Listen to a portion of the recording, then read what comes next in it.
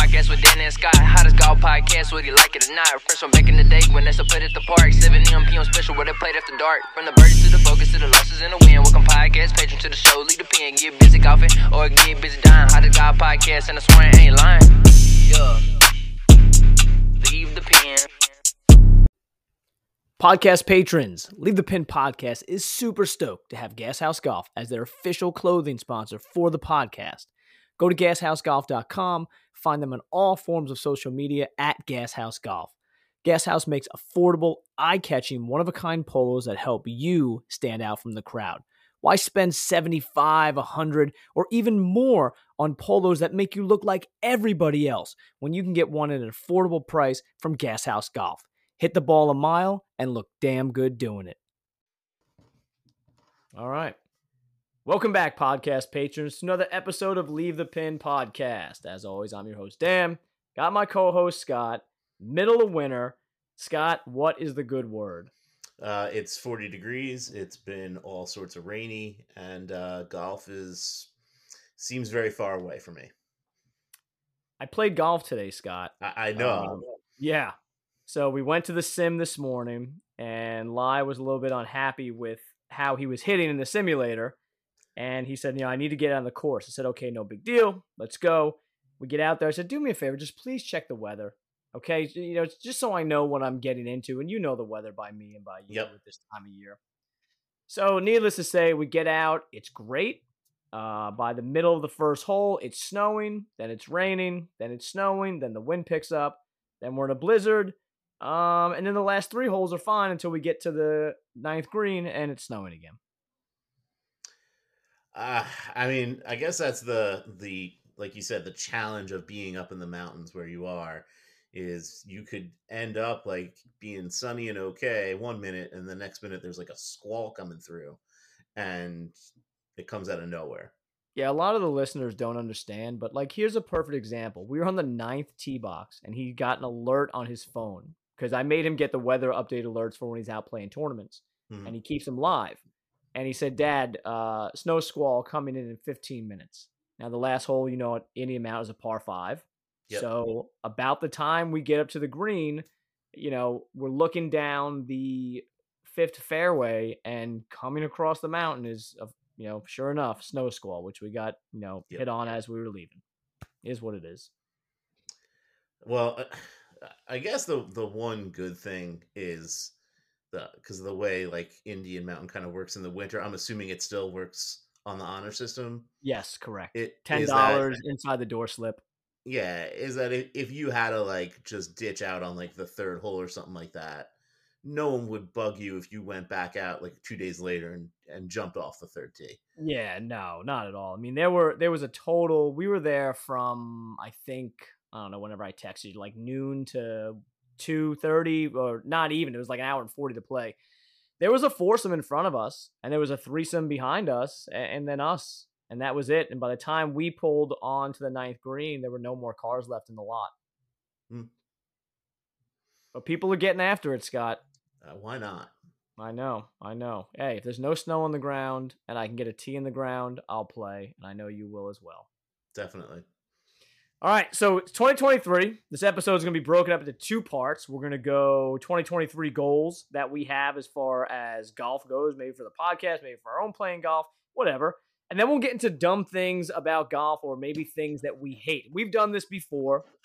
I don't want to say it's yearly, but we've definitely done 1 or 2 episodes where we talk about things that we hate about golf and the things that are just stupid about the game that we absolutely love. But let's go into 2023, Scott. Is there anything specific that you have in mind as far as goals or accomplishments that you want to have happen? Well, I'm going to say goal and accomplishment for me, number 1, is to play more. We have spent a good amount of time on this podcast lamenting the fact that I very infrequently play. Very true. And this summer, the summer of 2022 was planned to be my like reintroduction to the game. I was going to get out there. I rejoined a club that I had been a member of. And for a good chunk of the beginning of the summer, I was out there on a pretty regular basis. But then it got really, really hot here, like unbearably hot, and it just didn't make sense with other things that we had going on. Sure. So, Now let me ask you this. I always find this funny because you guys are a big time Disney family. Everyone that listens to the podcast knows that you go down mhm. multiple times a year. Does the heat bother you as much down there as it does on a golf course? So Or is it because you can jump in and out of air conditioning and what? So it doesn't. I can deal either way. right? What ended up happening was because I was going out after my daughter got home from camp, because I work during the day now during the summer, most days, and so what I was doing was that she would get off the camp bus and we'd go to the golf club. She'd ride around the cart with me, putt on a few holes, and just kind of hang out. And let her drive the cart, so she caddied around for me a little bit. It's good times, but as it got hotter and hotter, she would get off that bus and just be like, "Yeah, no." Yeah. So Yeah. Well, I know the look on the face of a kid that's been on a super hot bus that has no air conditioning, just the windows open. They come out flusters, ears all red. yeah. I get that completely. So So now, that for me, that just again trying to get out more. That's goal number 1, goal number 2, goal number 3. out of curiosity, did you track at all rounds that you played last year? Do you have an idea of how many more you played than? I mean, I know it was a ton more than 2021, but do you have any realm of? If you're asking me actual rounds, it wasn't a ton. Yeah, no, I'm not. You know why? Yeah. Because people that know you and I, we're the kings of 5 holes, 6 holes, 11 holes. You know. I mean that's basically the whole 7 o'clock special. That's how we really kind of cut our teeth in the game. You know what, Scott? Look, it's our podcast. We can do whatever the hell we want. I think maybe it's a good time for our new listeners, our new followers, to maybe talk about what Tiger Hoods is rapping about in our intro. He talks about this 7 p.m. special where they used to play after dark. Well, that's one of the lines, Scott. Well, it fits in really well because we were talking about the camp bus. So, again, for people who haven't listened before, for brand new listeners, people who don't know kind of like our Dan and I's history, like Dan and I have been friends since we were 5 years old. Yes, so, it's 39 years now. Yeah, it's going to be 40 years this year. Yeah. So again, we go way back, and I don't remember exactly when you got into golf, but I remember the summer that we worked at camp together. Yeah. You were a bus counselor, and I would hitch a free ride on that bus, and we would get off said bus, go home, change, grab our golf clubs, and head out to Eisenhower Park. That would be the park from the song. And we would kind of wait around till 7 o'clock. And at that point, the park was closed. Correct. All the county employees would go home. Yep. Yeah. And maybe there'd be people around, maybe there wouldn't, but we would just, like we belong there, hop off a tee box and go to town. Sometimes we threw our clubs over the fence and hopped the fence ourselves. Sometimes we just walked in, strolled up to a tee, and was like, "Oh yeah, no, we paid. We're cool," and then just go out. And we would literally play from 7 o'clock until 9:30. And sometimes we get a full 9 in. Yeah, I don't condone that. Nor am I mad at people that might, follow in our footsteps and do that. And one of the things we used to do, and if you remember, the one and only time we got caught is because we were a little bit early. Oh, yeah. I think that's how all criminals end up getting caught. Scott is push the boundaries a little bit too much. And so they had the dog who would chase geese around.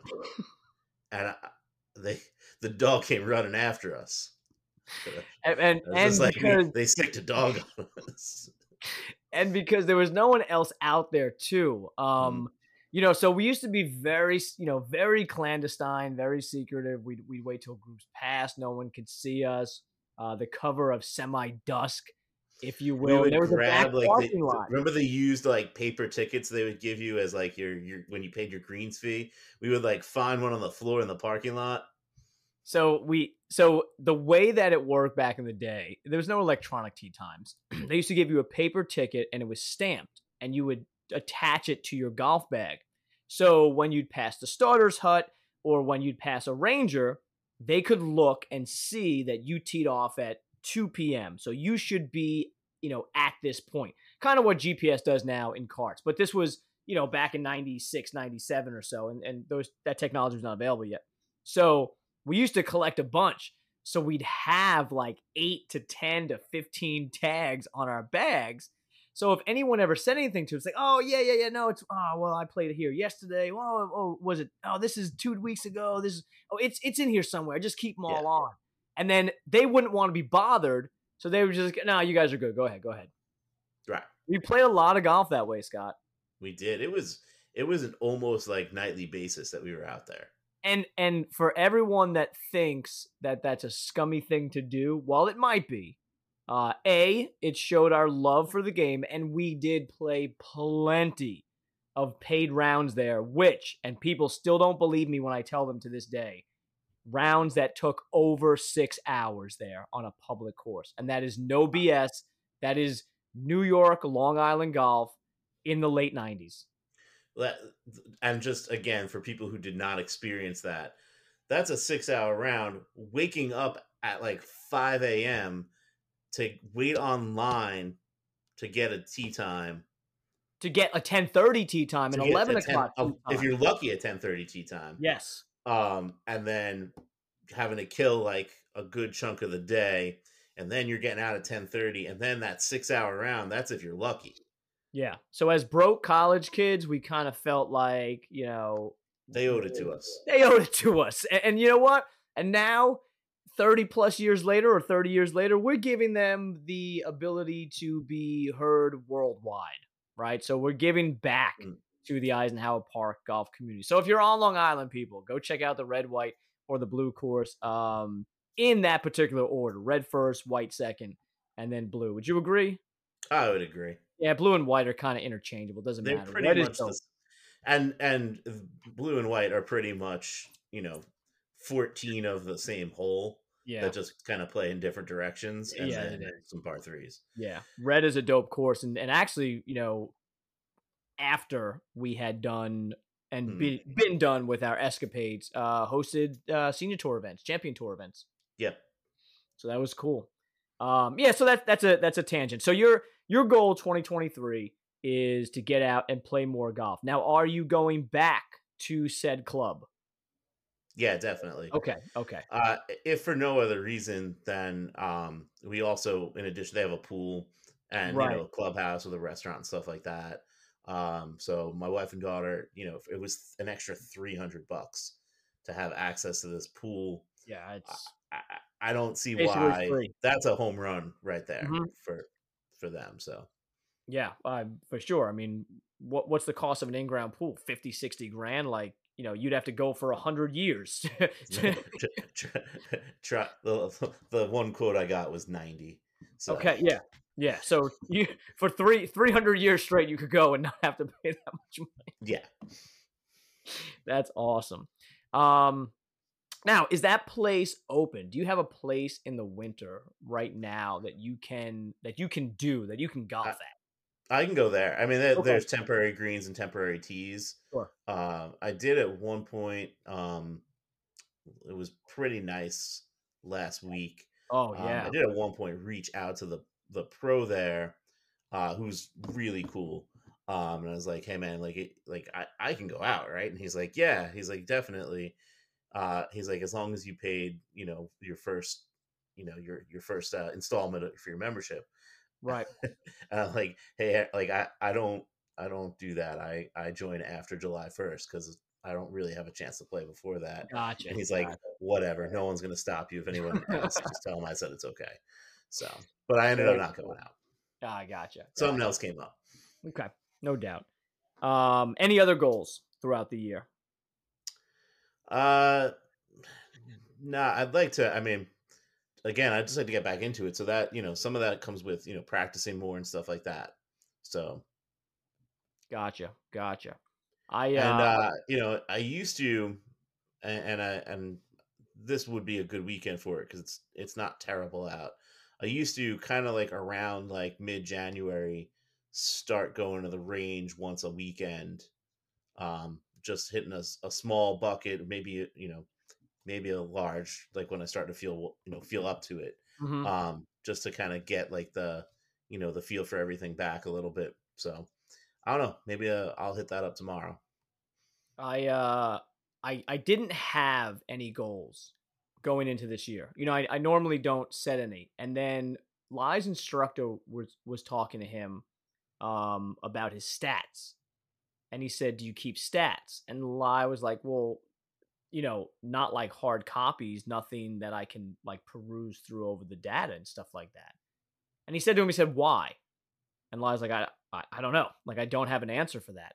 And it got me thinking what I'm good at and what I'm not good at in golf. And, in my mind, I always felt like I hit fairways, I chip and putt well, but everything else in the middle is kind of suspect. So I started keeping stats, Scott. I started using the 18 Birdies app. No free ads. We'll tag them, maybe they'll sponsor, but no free ads. But it really is a great free version of an app. You can pay for upgrades, and it costs like up to $100 a year or like 20 a month, whatever. I'm not going to do that. I don't care enough. But the app gives you GPS, it gives you distance, and it allows you to check fairways hit. Did I miss left? Did I miss right? Greens in regulation. How many chips? Sand saves. So it starts building all these percentages in. The other thing I wanted to do was keep an actual handicap this year, right? And people say all the time, well, what's your handicap? I don't know. I kept it for 2 years, and that's back in like 2010 when I was playing great golf, and then the boys started getting older, and then one thing leads to another. I'm not keeping a handicap anymore, and I don't know what my handicap is, and I can only guess. And so those are two things. So already right off the bat, the stats have proved to me that what I thought about my game is actually true. Through 2 rounds, Scott, I'm going to read them off to you right here.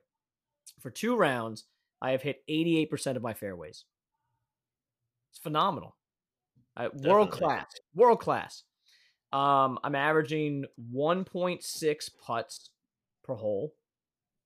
So so I don't know, like maybe 1.5 or less is good or whatever. 2 would be 36 putts around. That's too many.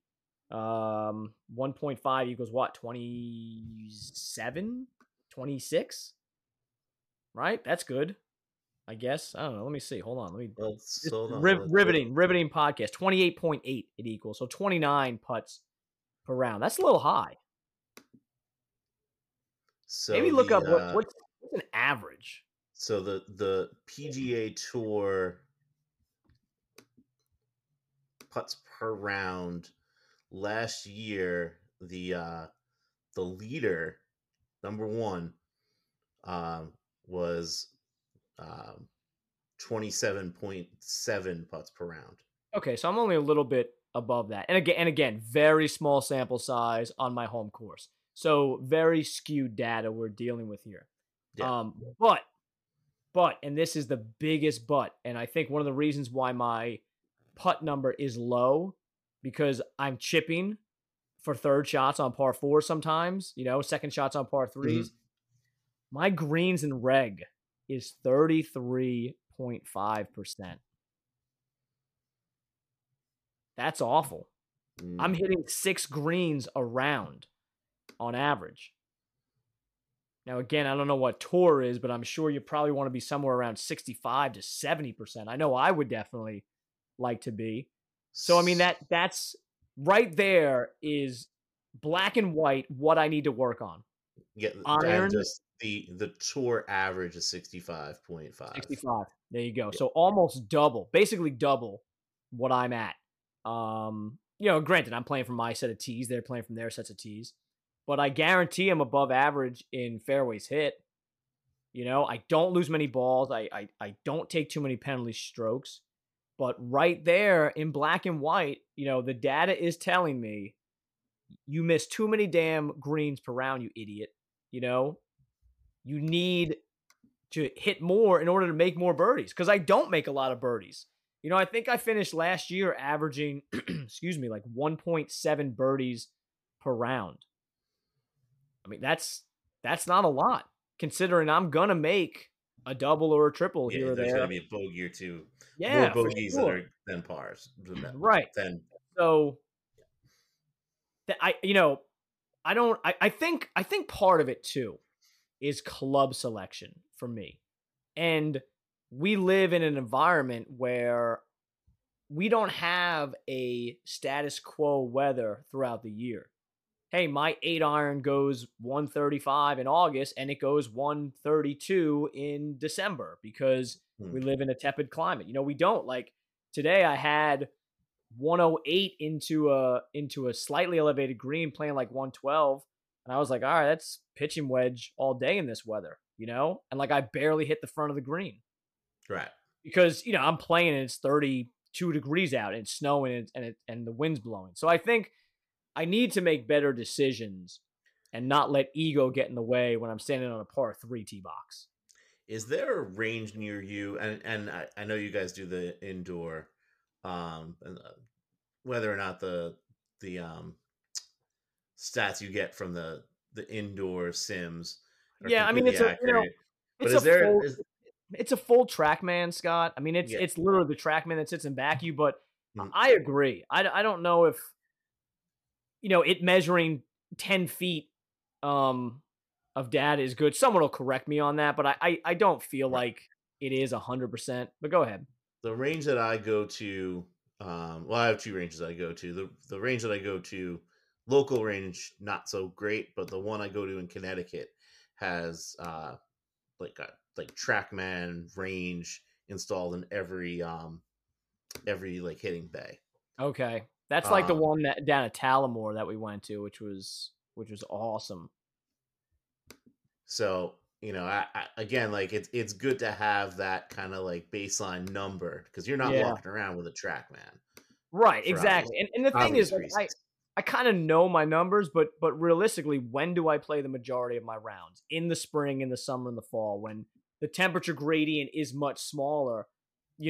So I get to rounds now, and I know they don't count for handicap purposes. I get that in the Northeast. Like, it doesn't open until March, and it ends in November.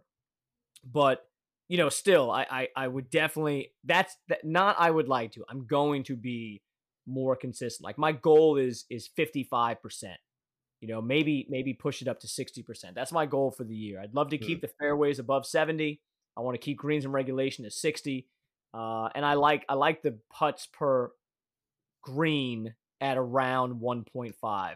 That's my goal. So when we do this next year, we can look back and forget everything we said and, talk about it again. Exactly. But yeah, so that's my goal. And then my second goal is very similar to yours, but it's to play more 18-hole rounds. A lot of my golf comes with coaching, right? A lot of my golf comes at Indian Mountain, a 9-hole course. As people on 1, when I cross over from 9, I'll just go home instead of waiting type deal. I'd like to get to a few more courses in the area and set aside days to actually play 18 holes. And with that being said, kind of 2B to that is to get to play more golf with you, because it has been far too long since we have played. That is 1,000% true.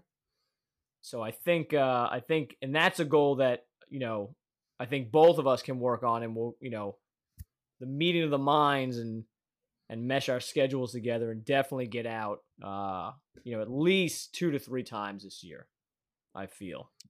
Definitely would second that one. Because I want to, what I would love to take, like, especially lie up to play your course up there. I think that would be cool, and take him around and get him a little bit of pressure playing with Uncle Scott. Like, hey, you got to show up today and show out, which is it's always a good thing, Yeah, I mean, I love that, so I'm definitely interested. All right, cool. Let's make that happen. Those are the 2023 goals. Well, you know what, Scott? I'm going to keep these stats. So every once in a while, we're going to keep abreast. You're going to continue to run the bit of when's the last time I played golf, and then hopefully we're not counting the days in the 20s or 30s in between rounds. Definitely not. I hope not. All right, so let's move on to part 2 of today's podcast. Stupid things we hate in golf. This came about from watching television, golf on TV. This came about from playing. This came about from just kind of living in the golf space like we do. Mm-hmm. So what I was thinking, you tell me if you like this, ping pong, a few back and forth. You can go, I can go, I can go, you can go. And we'll expand on 2 or 3 of them or so. Sounds good to me. All right, here is, albeit a completely irrational one of something that is stupid or something that I hate in golf, and something I have no control over either, mind you, is Zach Johnson's pre-shot routine. Now, you had mentioned that you had not seen Zach Johnson play in a while. Not in a very long time. So I don't necessarily go down these rabbit holes, but someone had posted the video of Zach Johnson on the 13th tee box of Augusta a couple years ago, right? He takes that practice swing and clips the ball. It bounces off the tee mark. He has no idea what to do, right? Obviously, unintentional. He gets the free drop, re-tee. So I was like, why was Zach Johnson taking a practice swing so damn close to the ball? You would think as a pro, he would know better. Not true. This man does this all the time. And literally, Scott, at the Players, shanked one into the gallery on his practice swing. He has done it, and I have found video of no less than 5 times of Zach Johnson hitting the ball during his practice swing. And he has like a staggered stance. You can tell it is definitely his practice swing. Is not the definition of insanity doing the same thing over and over and expecting different results. That is definitely the definition, yes. So to me, if you have done this before, why do you, as a consummate pro, continue to do this? And I understand that pros do the same thing over and over and over again, and it is what separates us from them. But I just feel like if you move friggin' 2 inches further away, none of this would happen. Again, it would seem like a logical, like, hey, I keep doing this. I should probably try to do something different so it doesn't happen again. But who knows what goes through the mind of Zach Johnson? I don't, for sure. But this is truly my old man yelling at the clouds moment right here, because it has no bearing on my life. I laugh when it does happen, but I find it completely irrational that this man continues to do that over and over. So that is one thing I hate. What do you got for us? So I may not have played a lot of golf in the last few years, but one thing I can say that I have done more frequently is attend golf tournaments. And obviously going back pre-pandemic, that was definitely like 3 or 4 tournaments a year for me. Yes. It's cut down a little bit because there hasn't been as many things local, but whatever. That's all good. One of the things that drives me crazy is the fact that at this point, if I want to eat something, is like $15 for a hot dog. Again, I understand you got, they have to make money and all that, but it doesn't need to be like baseball, football stadium prices. Do you remember back in the day when golf was always the cheapest. Like, we could bring $20 to a tournament and know for a fact that we could eat lunch and dinner there and then still have, you know, a buck or two left over or whatnot. Yep. Between the merch, which, look, you want a tip, you go to a tournament, you see something you like, don't buy it. Because no matter what, that tournament site or the PGA Tour site will be selling that stuff for dirt cheap a month later, especially for the majors. Obviously not Augusta. You go to Augusta, you buy every goddamn thing that you can find there that you like, okay?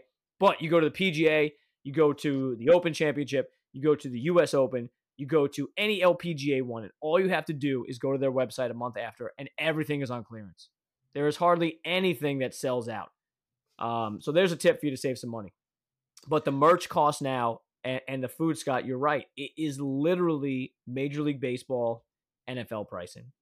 Exactly. And again, it's, you know, like for me, I go to the Travelers every year.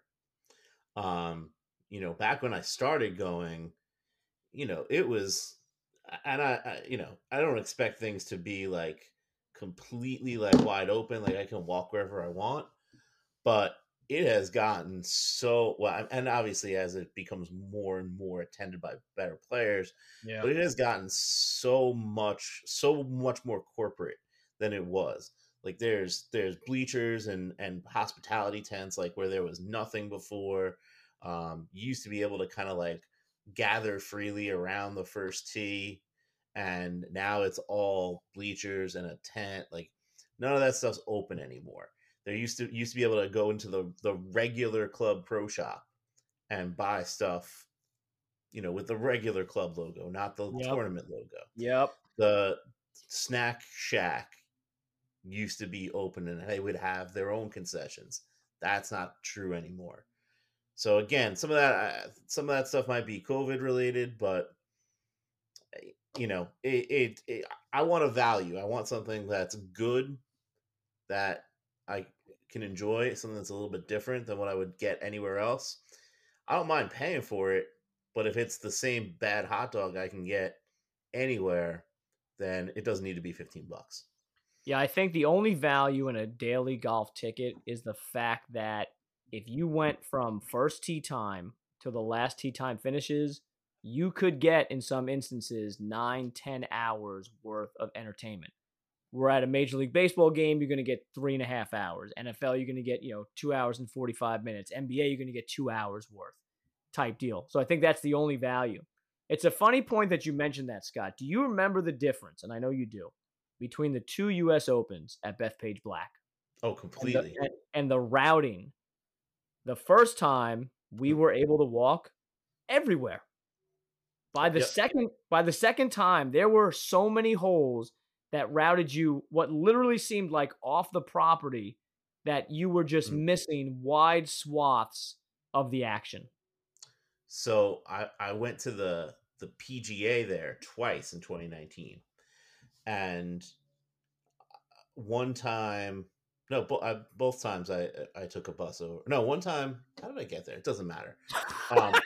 Whatever it is, they let you off somewhere, and then you walk around. You know, they have to bring you through all the different, things. Yeah. And I know I haven't been there like regularly in such a long time. I know the grounds of Bethpage like the back of my hand. Mm-hmm. I have no idea where they let us off from that bus. Right. And we walked around and I was just like, where are we? And then eventually like we got to like where like the blue course is. And I was like, okay, I know where I am now. Yeah. And then they route you kind of around a little bit more. And then it's just, it's crazy what they need to do to get that traveling circus to run correctly. Yeah, unfortunately it is. Well, and then, like there's that like water fountain kind of by the red course. Yeah. Yep. Like, so, and in the past when I've gone to the tournaments there, like you could actually get water from that water fountain if you really wanted to. I walked by it. I passed by. We're a good like 10 feet off the ground, and you can look down at the water fountain because they have it like just like, wow, that's crazy. Yeah, no free water for you. You're gonna pay $5.50 for a bottle of it. Yeah, exactly. Understood. That's a good one. Yeah. My next one deals with actual playing conditions. And I know the rub of the green. I understand that golf is not played in a vacuum. It's not played in a bubble in a dome. I understand that. However, my biggest pet peeve in golf is you hit a good drive, you land in the middle of the fairway, you land in someone else's divot. So somebody before me was so inconsiderate not to fill their divot, right? Or maybe they do fill it with sand, and now I've got to hit out of a sand-filled divot, even though technically I did exactly what I was supposed to do on this hole, exactly what the architect demanded, exactly what, my swing was capable of. I did the epitome of golf. I hit the fairway, and I'm not even rewarded with a semi-decent lie. And I understand people will say, dude, you're an idiot. Those things happen. It's golf. Get over it. But for people like you and I that don't play all the time, like we're not playing 5 or 6 rounds a week. If I'm playing 1 round a week and I hit the fairway, like, hey, I'm pumped. That's a great accomplishment. Like, I'm happy. I'm ready to attack this hole. And now I'm laying, especially like, where you and I live in the Northeast with the type of soil we have, I could be, laying in a mud hole this time of year. Yep. And of course I play. There's no sand, right? If you don't fix your divot, if you don't repair it, it's just another mud spot for the springtime. So that drives me insane. And Scott, I don't know the answer to that. Like, I don't know if the USGA could designate a rule in golf that says something along the lines of, if you land in a fairway divot or a sand-filled, cut in the grass, in the turf, whatever, however you want to label it, that you're allowed free relief, whatever, maybe 5 inches, 6 inches, whatever it could be. I don't know, something to either side, no closer to the hole. And I realize that would have people up in an uproar and, people have had to play out of divots and sand-filled divots for years. But we're making so many other changes in golf, right? We're making people curtsy to drop their ball. Why not? Why not make the majority of regular hackers and amateur golfers out there happy? If it made a huge now, again, obviously the divot makes a difference, but if moving it out of the divot onto fairway made a huge difference, then I'd have a problem with it. Right. But in the end, that divot should be fairway. Correct. That's the way the course was designed. That's the way it was constructed. And I understand, obviously, conditions have it, but that to me is it's not a natural condition. Right. I look at it's been acted upon by an outside agent. Yeah. That's a great way of looking at it. If I'm playing baseball, Major League Baseball player, and I am being held at first base, I'm the runner, and I'm thrown over to 15 times. And as I'm sliding back, I'm starting to make a depression in that in that soil there. Guess what the grounds crew is coming out to fix the very next half inning? Oh, yeah. Right there. Same thing if I'm a pitcher. Okay? If I'm a pitcher and the opposing pitcher is making a hole or a big divot with his cleats in an area that I want to land in and it's not my exact landing spot, guess what I can do? I can build that back up with dirt. Can't do that in golf. I know it's apples to oranges. I get it.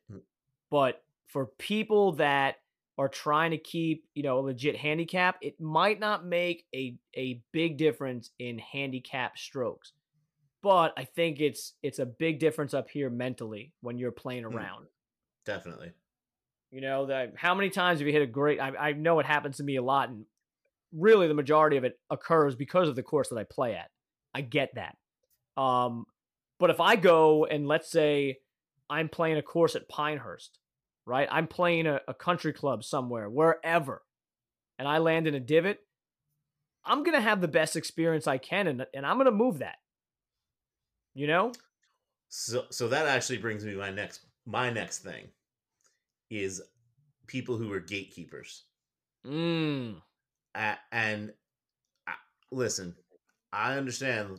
Like, I'm not telling you, whoever not to have fun your way, because that's not what I'm about. But if other people want to do that, if they want to move that ball a couple inches over outside that divot, keep your mouth shut. Like, we're not playing for millions of dollars. Okay, fine. Like, maybe like the handicap changes a little bit. You don't know that the person's going to even mark that score down. Let people go out, let people do what they want to do, as long as it's not getting in other people's way, as long as it's not interfering with your game. Like, who cares if I start on the fifth hole? You're all the way back on the tee box of the third hole. There's no one between us. I want to hop out of my car, jump on the fifth hole, and not have to wait behind the group on the first. Like, what does it matter? Yeah. And you know what? I think it's irrational, gatekeepers. Like, gatekeeping just because it's always been done that way. Well, maybe the way that it's been done is actually stupid. And if we applied some common sense to certain things, you might see that, wow, you know what? There might be a better way. But people are so stuck in their molds that they don't want to break from them. Yep. And to go along with that, like, I have been told, because I play by myself a lot, because I like to go out, play quick, and then go about my day.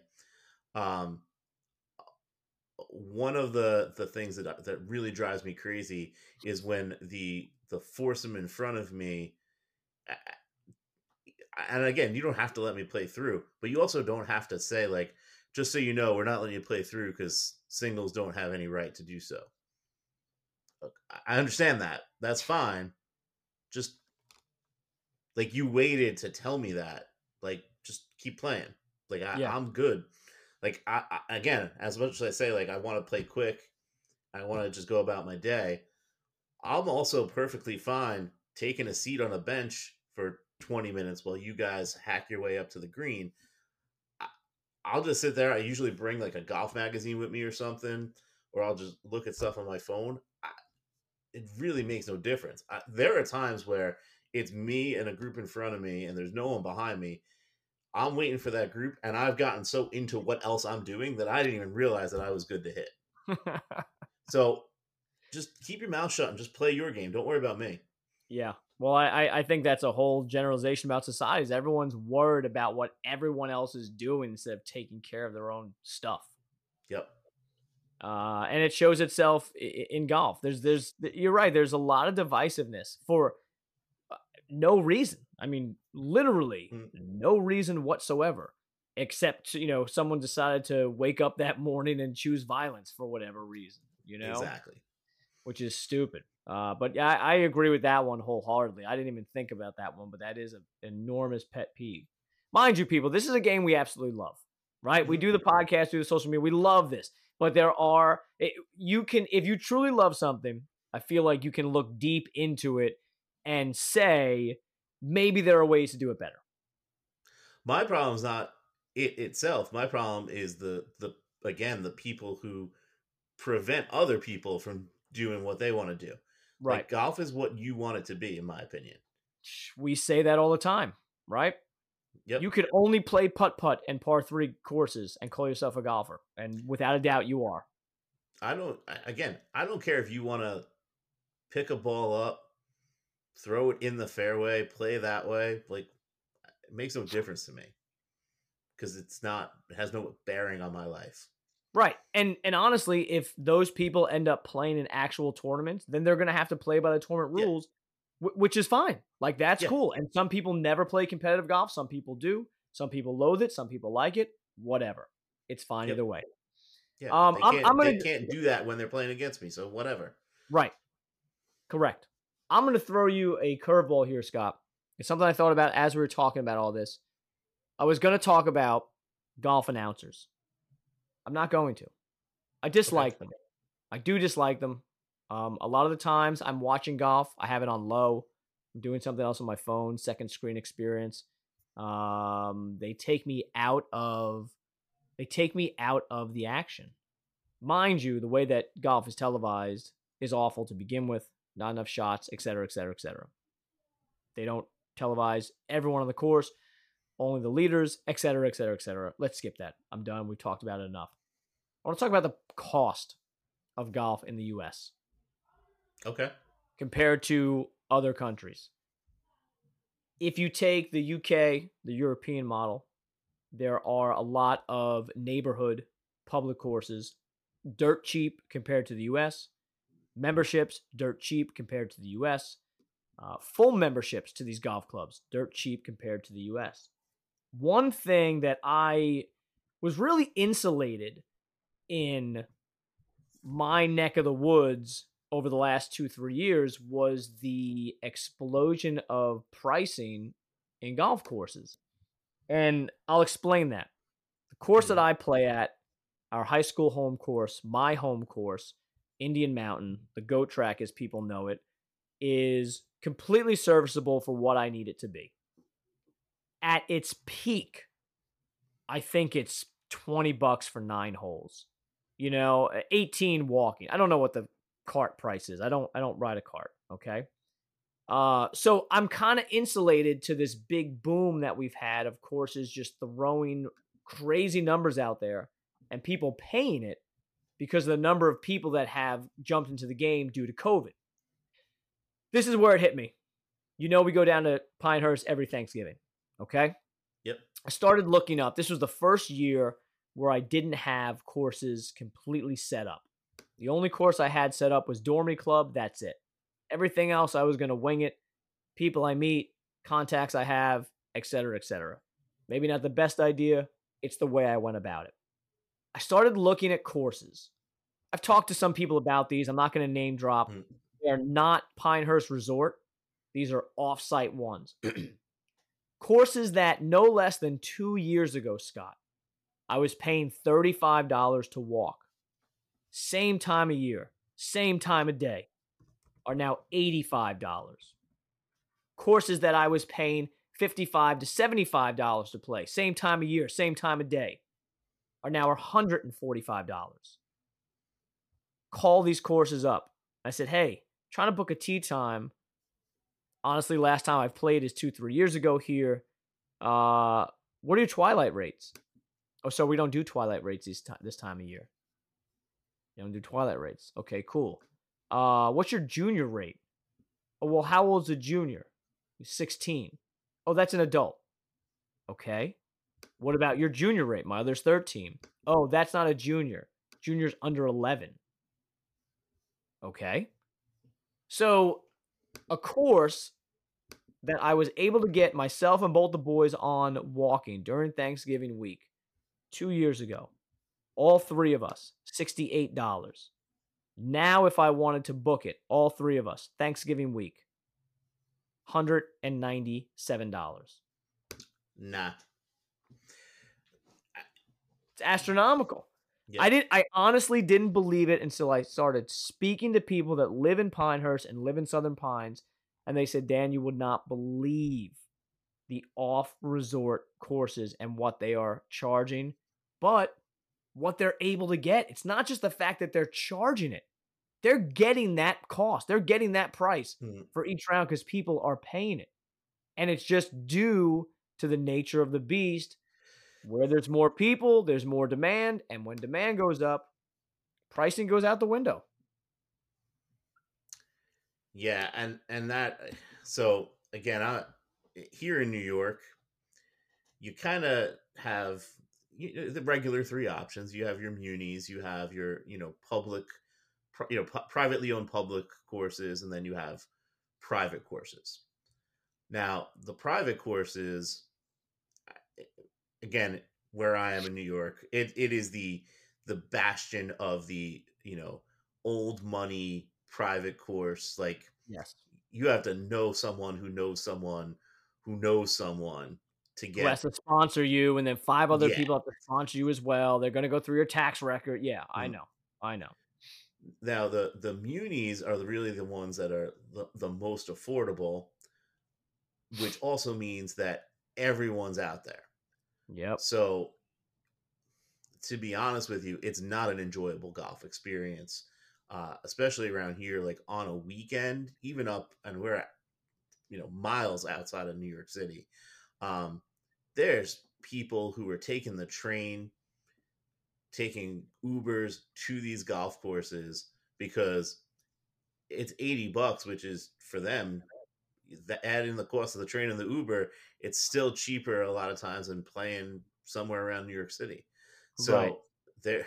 they're doing that, and you can't get out. Like, you need to, be like have a membership at that muni where you can make like these advanced tee times, or you have like these, privately owned public courses, which, like you said, have all skyrocketed in cost because supply and demand. You want a little better experience. Okay, that's fine, but you're going to have to pay for it. Yeah. So, and even that, a lot of them, there's the one course here that I swear they add tee times as like people show up. So like maybe they have them spaced out 9 minutes apart, but like I've seen like like people show up and be like, I'm gonna fit you out between the 8:30 and the 8:39. I'm just like, how is that working? Like, that's just right. They've become just conveyor belt factories of pushing people out, collecting the money, push them out, collect the money, push them out. Yep. And then the places that do try to kind of limit that and kind of did try and keep the cost down, we've had a couple courses shut down around here in the last couple of years. The Garrison shut down. Really? Yeah. That was a very good course. It was a very good course, but you could show up there on a weekday, pay under $80 with a cart, and pretty much have the course to yourself, which is not the makings of a successful business. Yeah, I mean it's that's a tough scenario, and I understand the courses wanting to get the money. I don't know what the answer is. Is the answer to build more neighborhood public courses? Is the answer to build bigger resort courses to try to pull people away from the smaller, more cost-effective courses? I don't know. It's not going to get better. That's the problem. The tower I teach, they just built like a 12-hole short course. Maybe that's it. Maybe that's the option, Scott. Which and this is what they really should do, because they're having a problem finding someone to manage it. So what they really should do is hire us, and then you and I could take care of that. But not a bad idea. But it was supposed to open this year, and then it didn't, because again they can't find a management company can run it successfully. So I'm hoping for next summer. But I'll tell you what, one of fun. Yeah, it's a great idea. The Bethlehem Muni, which is the golf course attached to the simulator place that we are at all winter, has a regulation 18-hole course. They cut down a ton of trees, made it very fair, wide open fairways, tricky greens. Okay, great course. Across the street, up the road, which is where their driving range is, they have a 9-hole short course there as well. Short Caniac, very Caniac-esque. Okay, short par fours and par threes of all different sizes and lengths. And when the course is full with members, with public, the three high school teams, Scott, play at that course. They are using the short course and the range. So there's that overflow. And I think that's what courses need now is you can't just get by with 18 holes. You need overflow parking for people. And whether that be a putting course, whether it be a chip and putt, whether it be something as grandiose as the Cradle or the Sand Dunes or something like that, whatever it is. But there needs to be some sort of overflow. So I can, not just me, but the general public can show up to a course and be like, oh, I can't get a tee time there. No, but you can play the par 3. All right, cool. I'll give you my money.